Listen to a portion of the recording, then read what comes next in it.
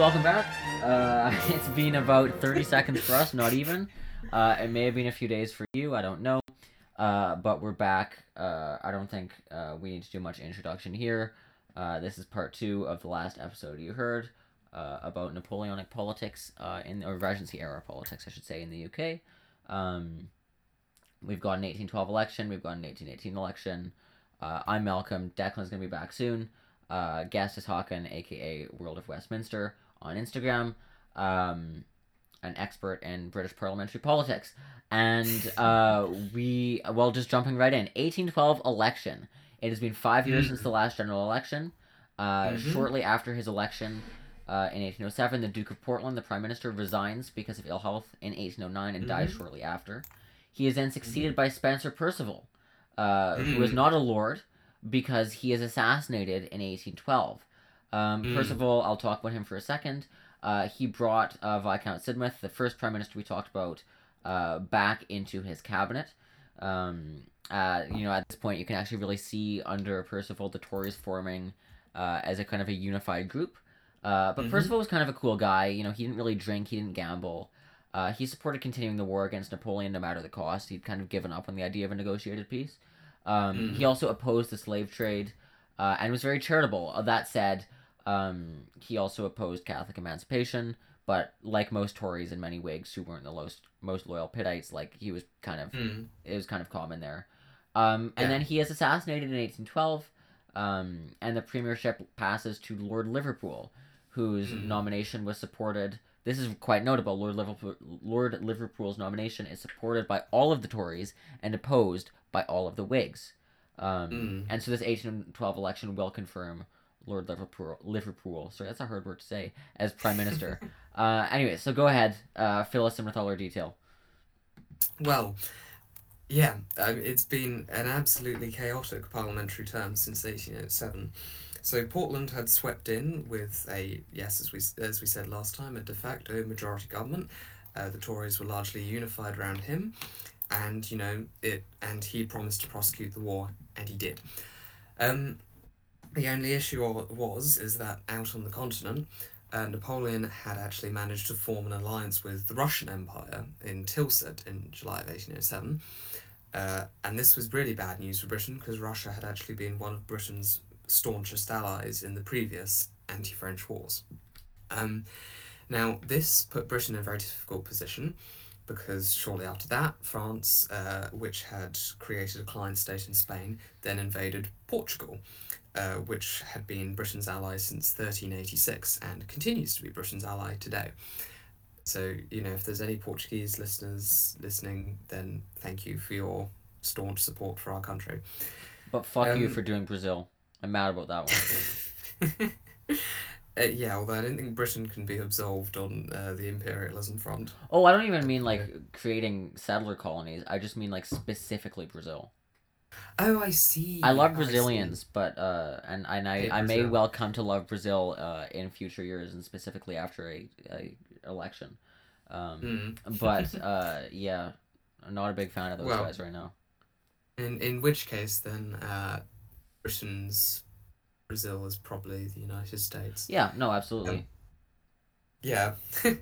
Anyway, so the UK was now virtually isolated because Russia had abandoned it. Austria wasn't really in a fit state to do anything.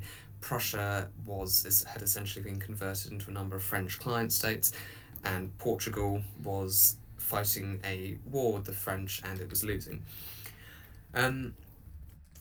Now, so Portland was there wasn't really a coalition at this point. It was sort of informal engagements with the French, but Britain was very much still at war. Things sort of really heated up in April 1809 when Austria made the mistake of forming the Fifth Coalition and hoped to drive the French client states out of Prussia. It didn't work. Austria actually ended up losing more land when Napoleon forced the Treaty of Chambord on them in October of 1809. Now, 1809 was a big year in Britain too, because in September that year, Viscount Castlereagh, who was Secretary of State for War, and George Canning, who was Foreign Secretary, fought a pistol duel on Putney Heath. Oh, this is another thing that we should absolutely bring back. Duels were technically banned under British law, Mm. and so of course the fact that you have two cabinet ministers um, who had disagreed over how to handle Napoleon, because of course war and foreign affairs coincided quite heavily in this period, were fighting a duel. Neither of them were killed, but it damaged their reputation, it damaged Portland's reputation, and generally it was a bit of a hoo-ha for everyone, sort of like the 1809 equivalent of the Downing Street Christmas party. Um, so Portland resigned as Prime Minister, and the fact that he was in ill health and, as Malcolm said, died shortly afterwards didn't help. But I think he, having done that, now holds the record for the longest gap between premierships, because as we said in the last episode, he served before William Pitt the Younger, who'd become Prime Minister in 1782 or 3, and had now finished being Prime Minister in 1809. So there was, a gap of nearly 30 years between his two terms in office. And yes, Spencer Perceval was appointed to replace him. What could possibly go wrong? Um, Now, in 1810, things changed again because Russia withdrew from alliance with Napoleon, and to the French government's anger, started trading with Britain. Um, and though Russia and France did not begin war immediately, the tensions were laid for the Franco-Russian War, which, in my historiographical opinion, was the ultimate cause of Napoleon's downfall. No, going to war with Britain was the ultimate cause of Napoleon's downfall. Count on it. Of course, of course. I mean, certainly one could argue about the Peninsular Campaign versus the Franco-Russian War, but I mean, the fact is that Napoleon lost half of his army in one and half his army in the other. So I mean, either way. Well, I think the Russian War is definitely more famous as well. Oh, for sure, for sure. And also, of course, it's a major factor in what is possibly my favourite book, which is War and Peace. I'm very pretentious. So. And I know you're like a fan of Russia, so. I'm a huge Russophile. So much so I've been accused of being a Kremlin spy. But yeah. That'd be cool if you were, though. Funny you should say that. Yeah, so in 1810, Russia had essentially set itself back up to returning to the old sort of conservative alliance with Britain.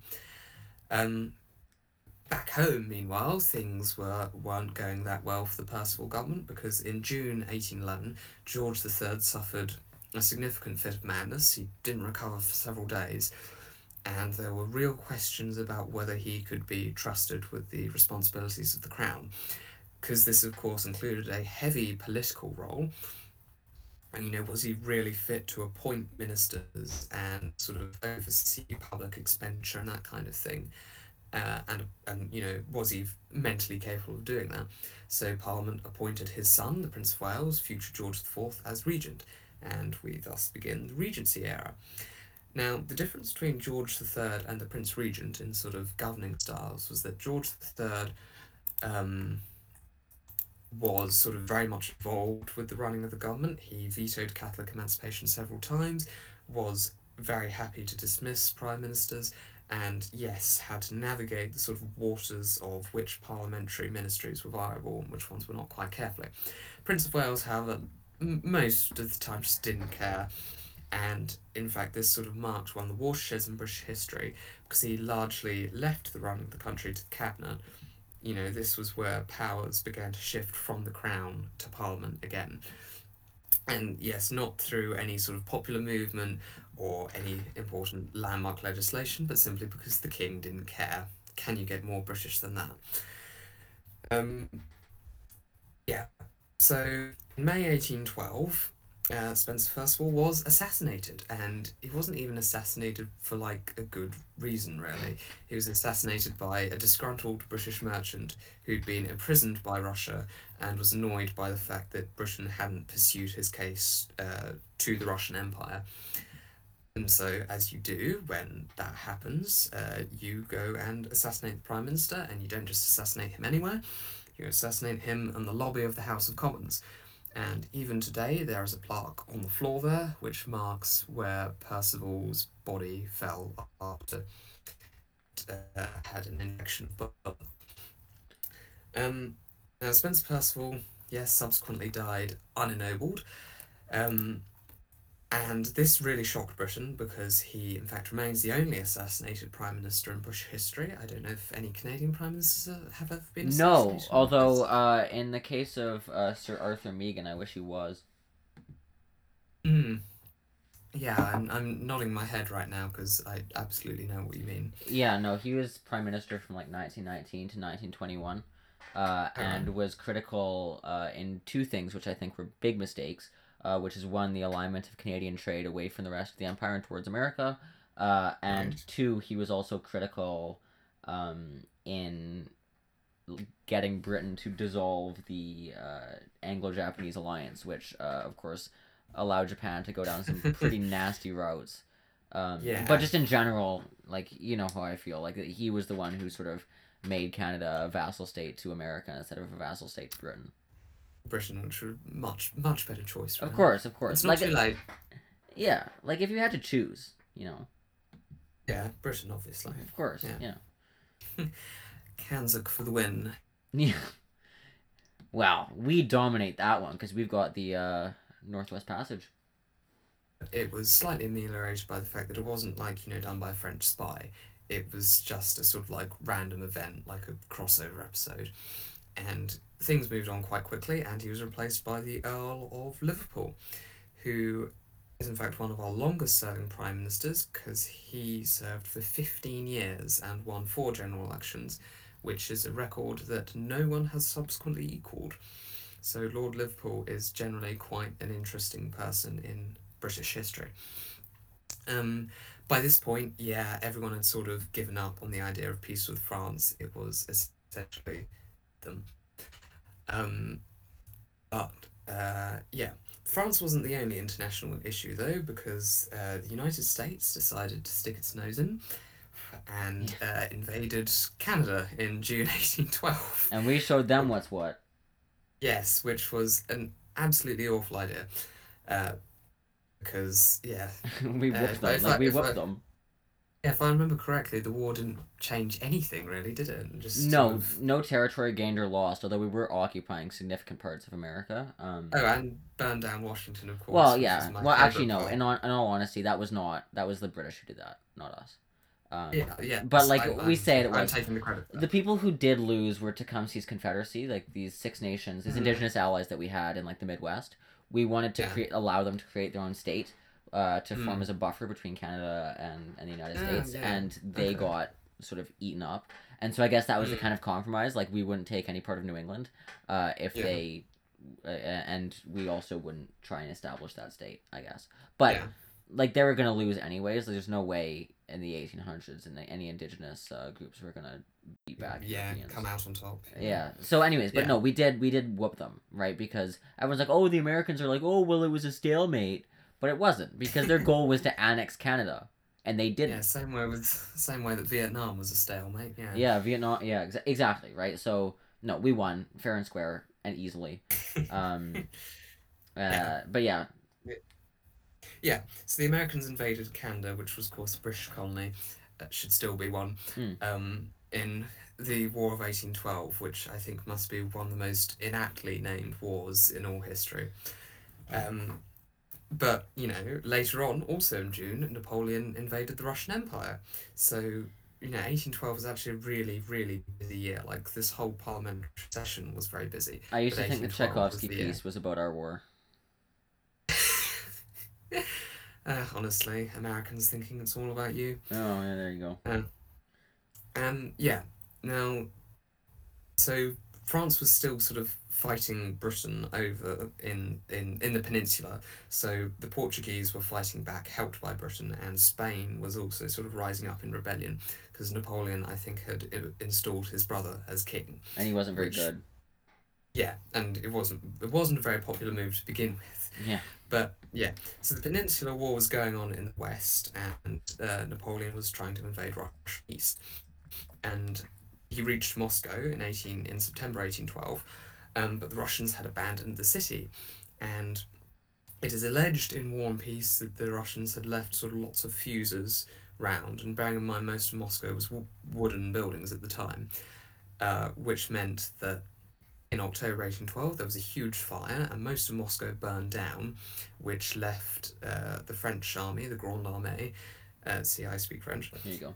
with a lack of food, lack of supplies. It was bitterly cold because the winter was setting in. There was, living conditions were very poor, squalid even, because all the buildings had burned down.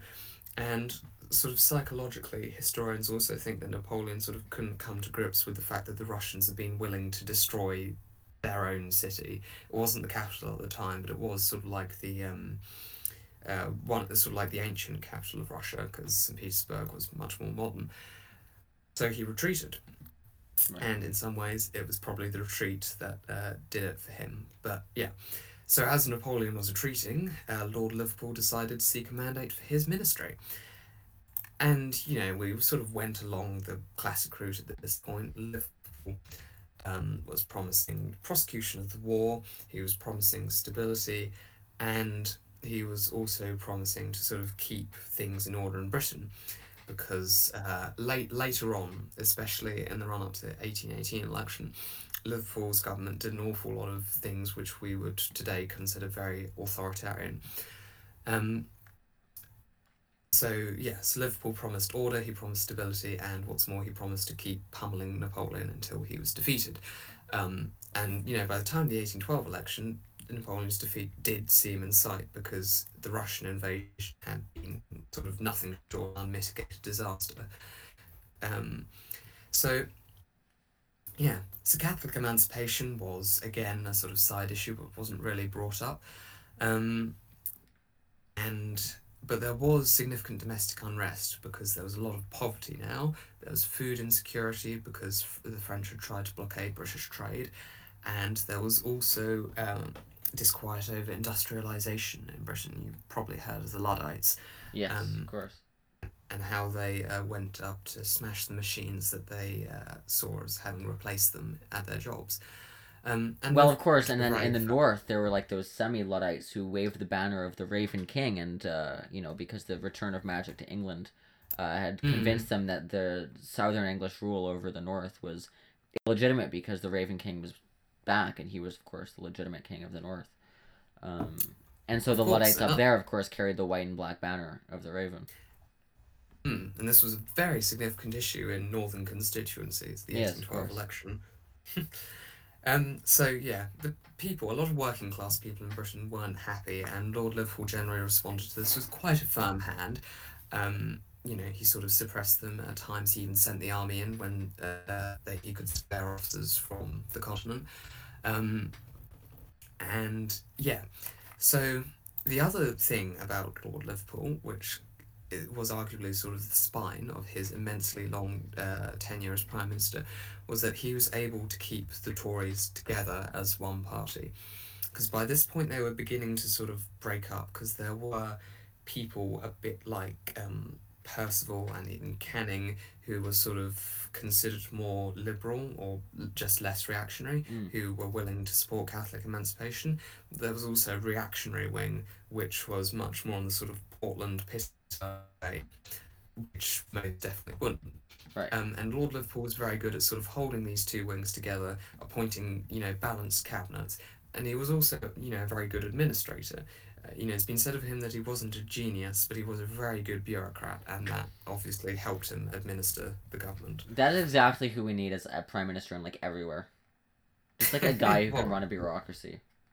Yeah, not Mr. Popular. Yeah. How's Trudeau doing, by the way? Has the sheen worn off yet? Which, Justin or Pierre? Justin. I mean, I know that you worship Pierre. But Yeah. Justin. Justin Trudeau. Well, look, he's got this strategy of just being like completely forgotten. Like he hasn't actually done anything since the election. Oh. Well, I mean, I suppose there's nothing to criticize him for then. Exactly. No, it's smart of him. It's clever. But yeah, no, nothing special with my man. True. Yeah, okay. Well, my man, Lord Liverpool, lots of special things with him. So he was actually managing to hold the Tories together, and he was promising stability, and he was promising to defeat France. and won in an absolute landslide. The enfranchised classes were very keen on him. It didn't help, for instance, Lord Grenville still in the Whigs in the House of Lords. By this point,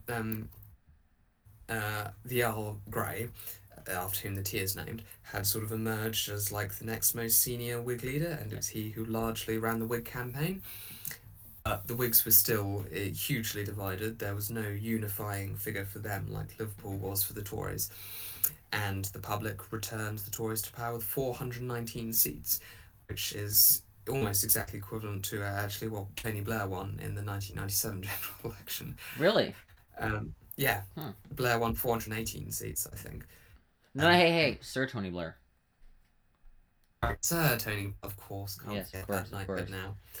Yeah, so Lord Liverpool, the public was like, yes, we will have this. And yeah, so he had his majority, sorry, his ministry had a very large majority, but the election was marked by some instance of violence in Ireland in particular, where Catholic emancipation was, people tried to bring it up, but the largely Protestant candidates weren't having it, so unfortunately it was a bit violent there. But in fact, the most exciting contest in Great Britain was probably the constituency of Liverpool, uh, where in fact both candidates for the seat made an awful lot of speeches, and they would sort of actually tour the constituency, get up on a stage, and do a lot of speaking. They're also quite rare for the time, to do that kind of soapbox campaign almost, and so that was interesting. But overall, yeah, it was very much Lord Liverpool's victory. His administration had a huge majority, and yeah, it set the tone for the rest of his 15 years in power. Well, let's do then one last election for Lord Liverpool. Yay! So 3 years after this, of course, 2 years, the Napoleonic Wars end, and then they start again, Mm, and we absolutely box their shit in Waterloo. Um, yay! yeah, good for us. So then by 1818, yeah, like the Whigs had suffered from weak leadership. Um, Mm-hmm.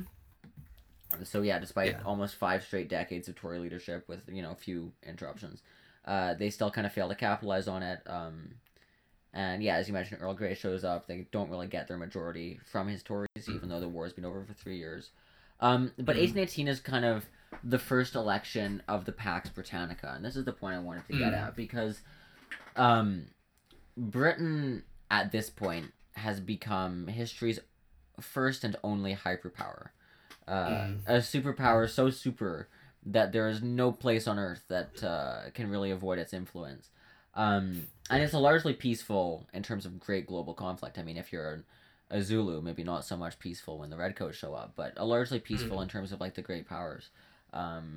A period, and mm, it of course ends in the lead up to World War One. But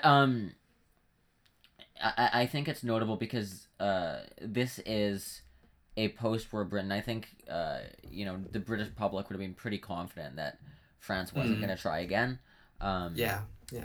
and of course they don't. So it's really this first election where the British voters get to, or at least to the extent that they actually do get to choose Mm, the way forward for Britain uh, yeah. as this sort of uncontested. I mean, before it was a superpower, but now it's like uncontested superpower. Mm, mm, Um, and so it's interesting because they elect the Tories again. Uh, yeah. so yeah, why don't we talk a little bit about that, and then we'll sign off. Yeah. No, well, you're absolutely right. This was a turning point, not just in British history, but absolutely in international history too. So yeah, after the wars of the Sixth and Seventh Coalitions, the Battle of Waterloo, and Napoleon's exile to St Helena, where he died. Um, L. yeah, Britain. Britain was sort of having to be a bit more introspective because actually domestic affairs, sort of when the heat of war had gone, Britain was actually in a pretty poor state generally. Not not necessarily in imperial terms. Obviously, it still had the empire, but the public purse had basically been drained of all available cash. There was a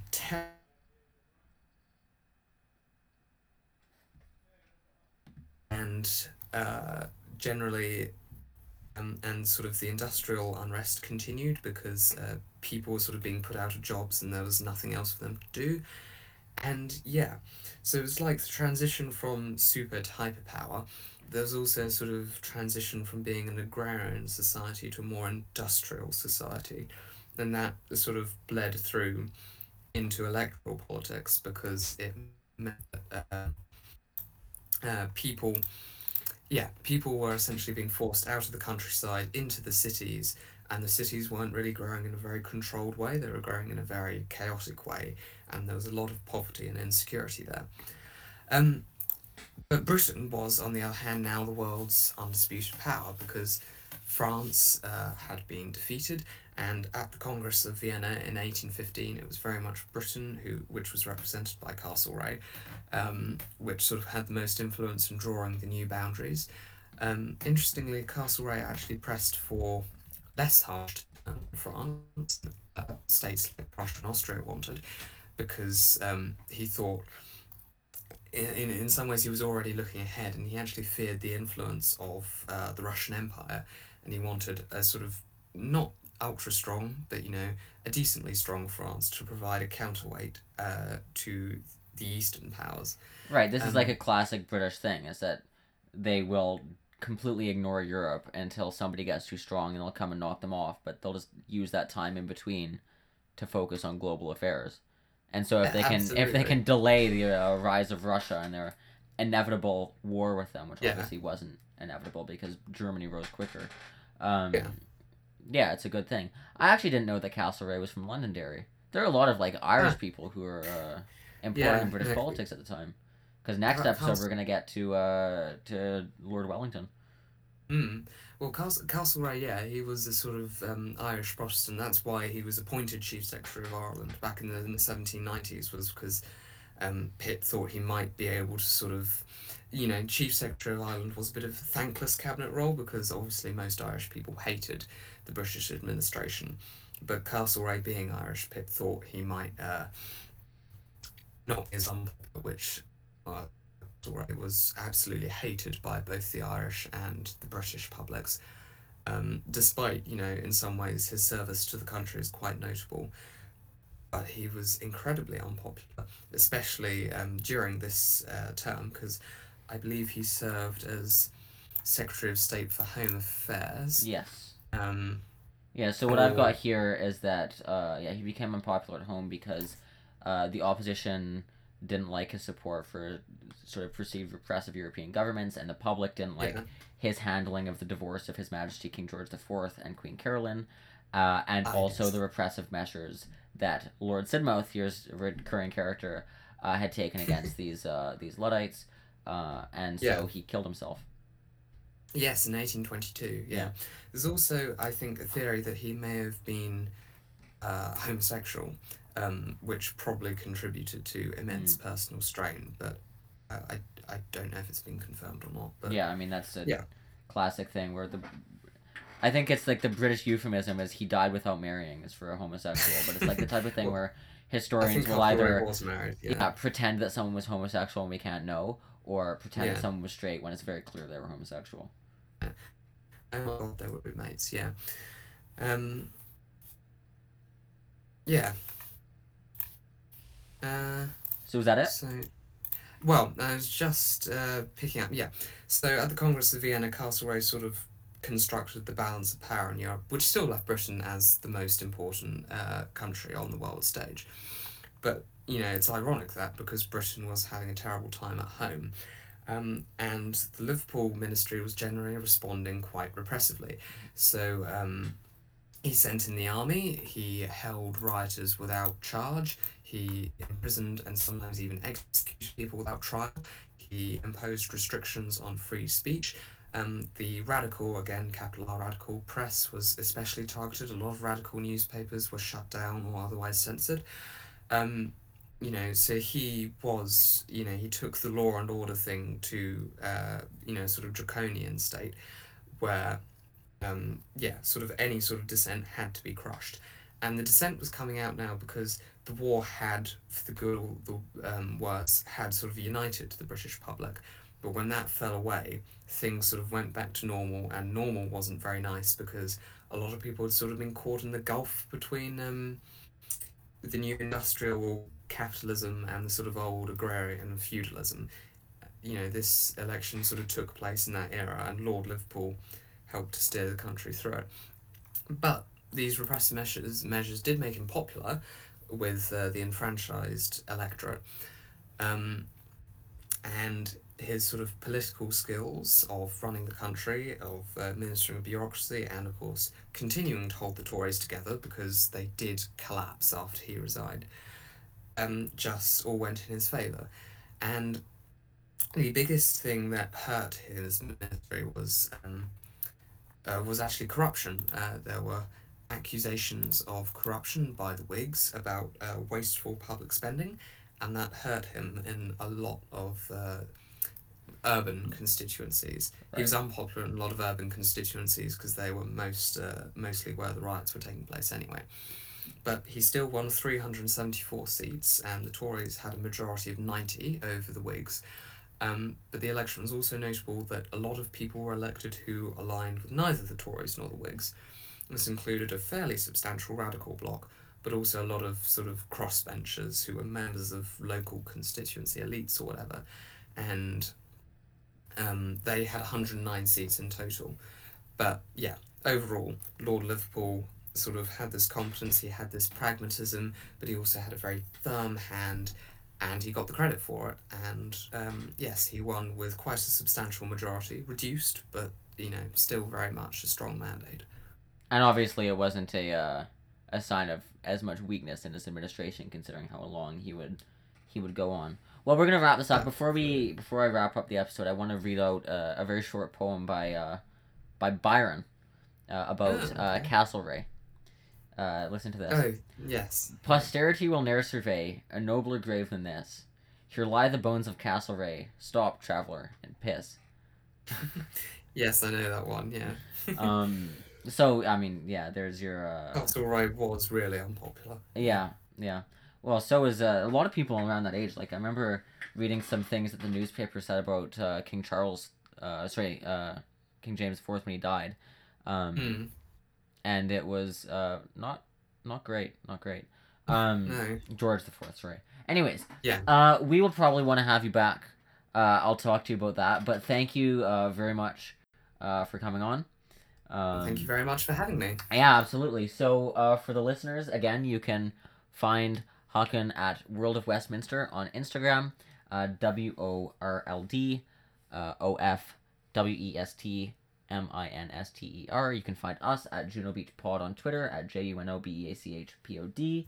And you'll find our next episode when Declan gets his recording equipment back. We're going to do a kind of a late New Year's episode. We're going to go through month by month, 2021, what the funny things that happened were, and we're going to do some predictions for 2022.